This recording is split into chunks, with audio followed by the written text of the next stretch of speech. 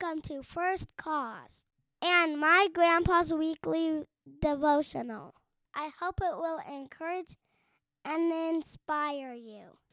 Thanks, Jaden. This week's devotional is entitled Nahum, Pronouncing God's Vengeance. Nahum, the only person with that name in the Old Testament, prophesied against the nation of Assyria, particularly against its capital city, Nineveh, located about 220 miles north of modern Baghdad in Iraq. But unlike when Jonah brought God's warning against Nineveh and the city repented, Nahum's audience was proud and perversely wicked, completely unwilling to listen to God, and therefore destined to experience his wrath. Our passage of meditation is from Nahum chapter 2, verse 13. Beware, I am against you. This is the declaration of the Lord of hosts. I will make your chariots go up in smoke, and the sword will devour your young lions. I will cut off your prey from the earth, and the sound of your messengers will never be heard again. Nahum in Hebrew means comfort, and that's what Judah would experience when their oppressors were eliminated. The Assyrians were notorious for their cruelty, dashing Egyptian children to pieces, ripping pregnant women open, flaying captive kings alive and papering city walls with their skin. Their rulers openly bragged about their atrocities. God promised they in turn would be treated badly and exiled in the manner they exiled those they conquered. Nineveh fell and was destroyed in 612 BC by the Babylonians and Medes.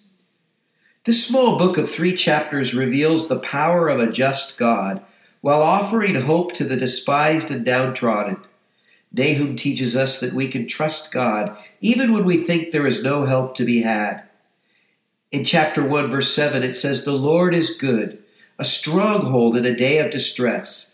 He cares for those who take refuge in him." History is full of examples of tyrannical nations who reigned pain and perfected tormenting as part of their methodology in defeating their enemies.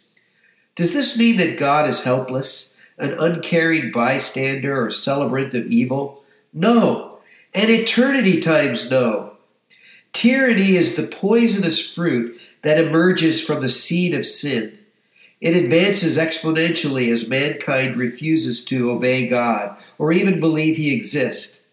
God allows people to rebel, but that does not mean there will not be consequences or judgment. Assyria found this out the hard way, as does every evil empire eventually. It is always better to heed the words of Jonah and receive God's mercy than reject the words of Nahum and be punished. Our inspirational thought comes from R.C. Sproul in The Holiness of God. If we hate the wrath of God, it is because we hate God himself. Thanks for listening.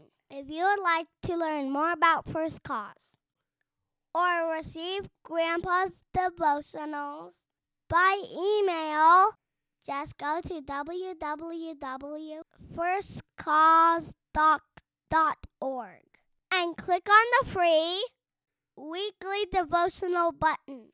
Our goal is to give you something to think about. In reverence, I'm in the battle, Lord. I'm in the battle.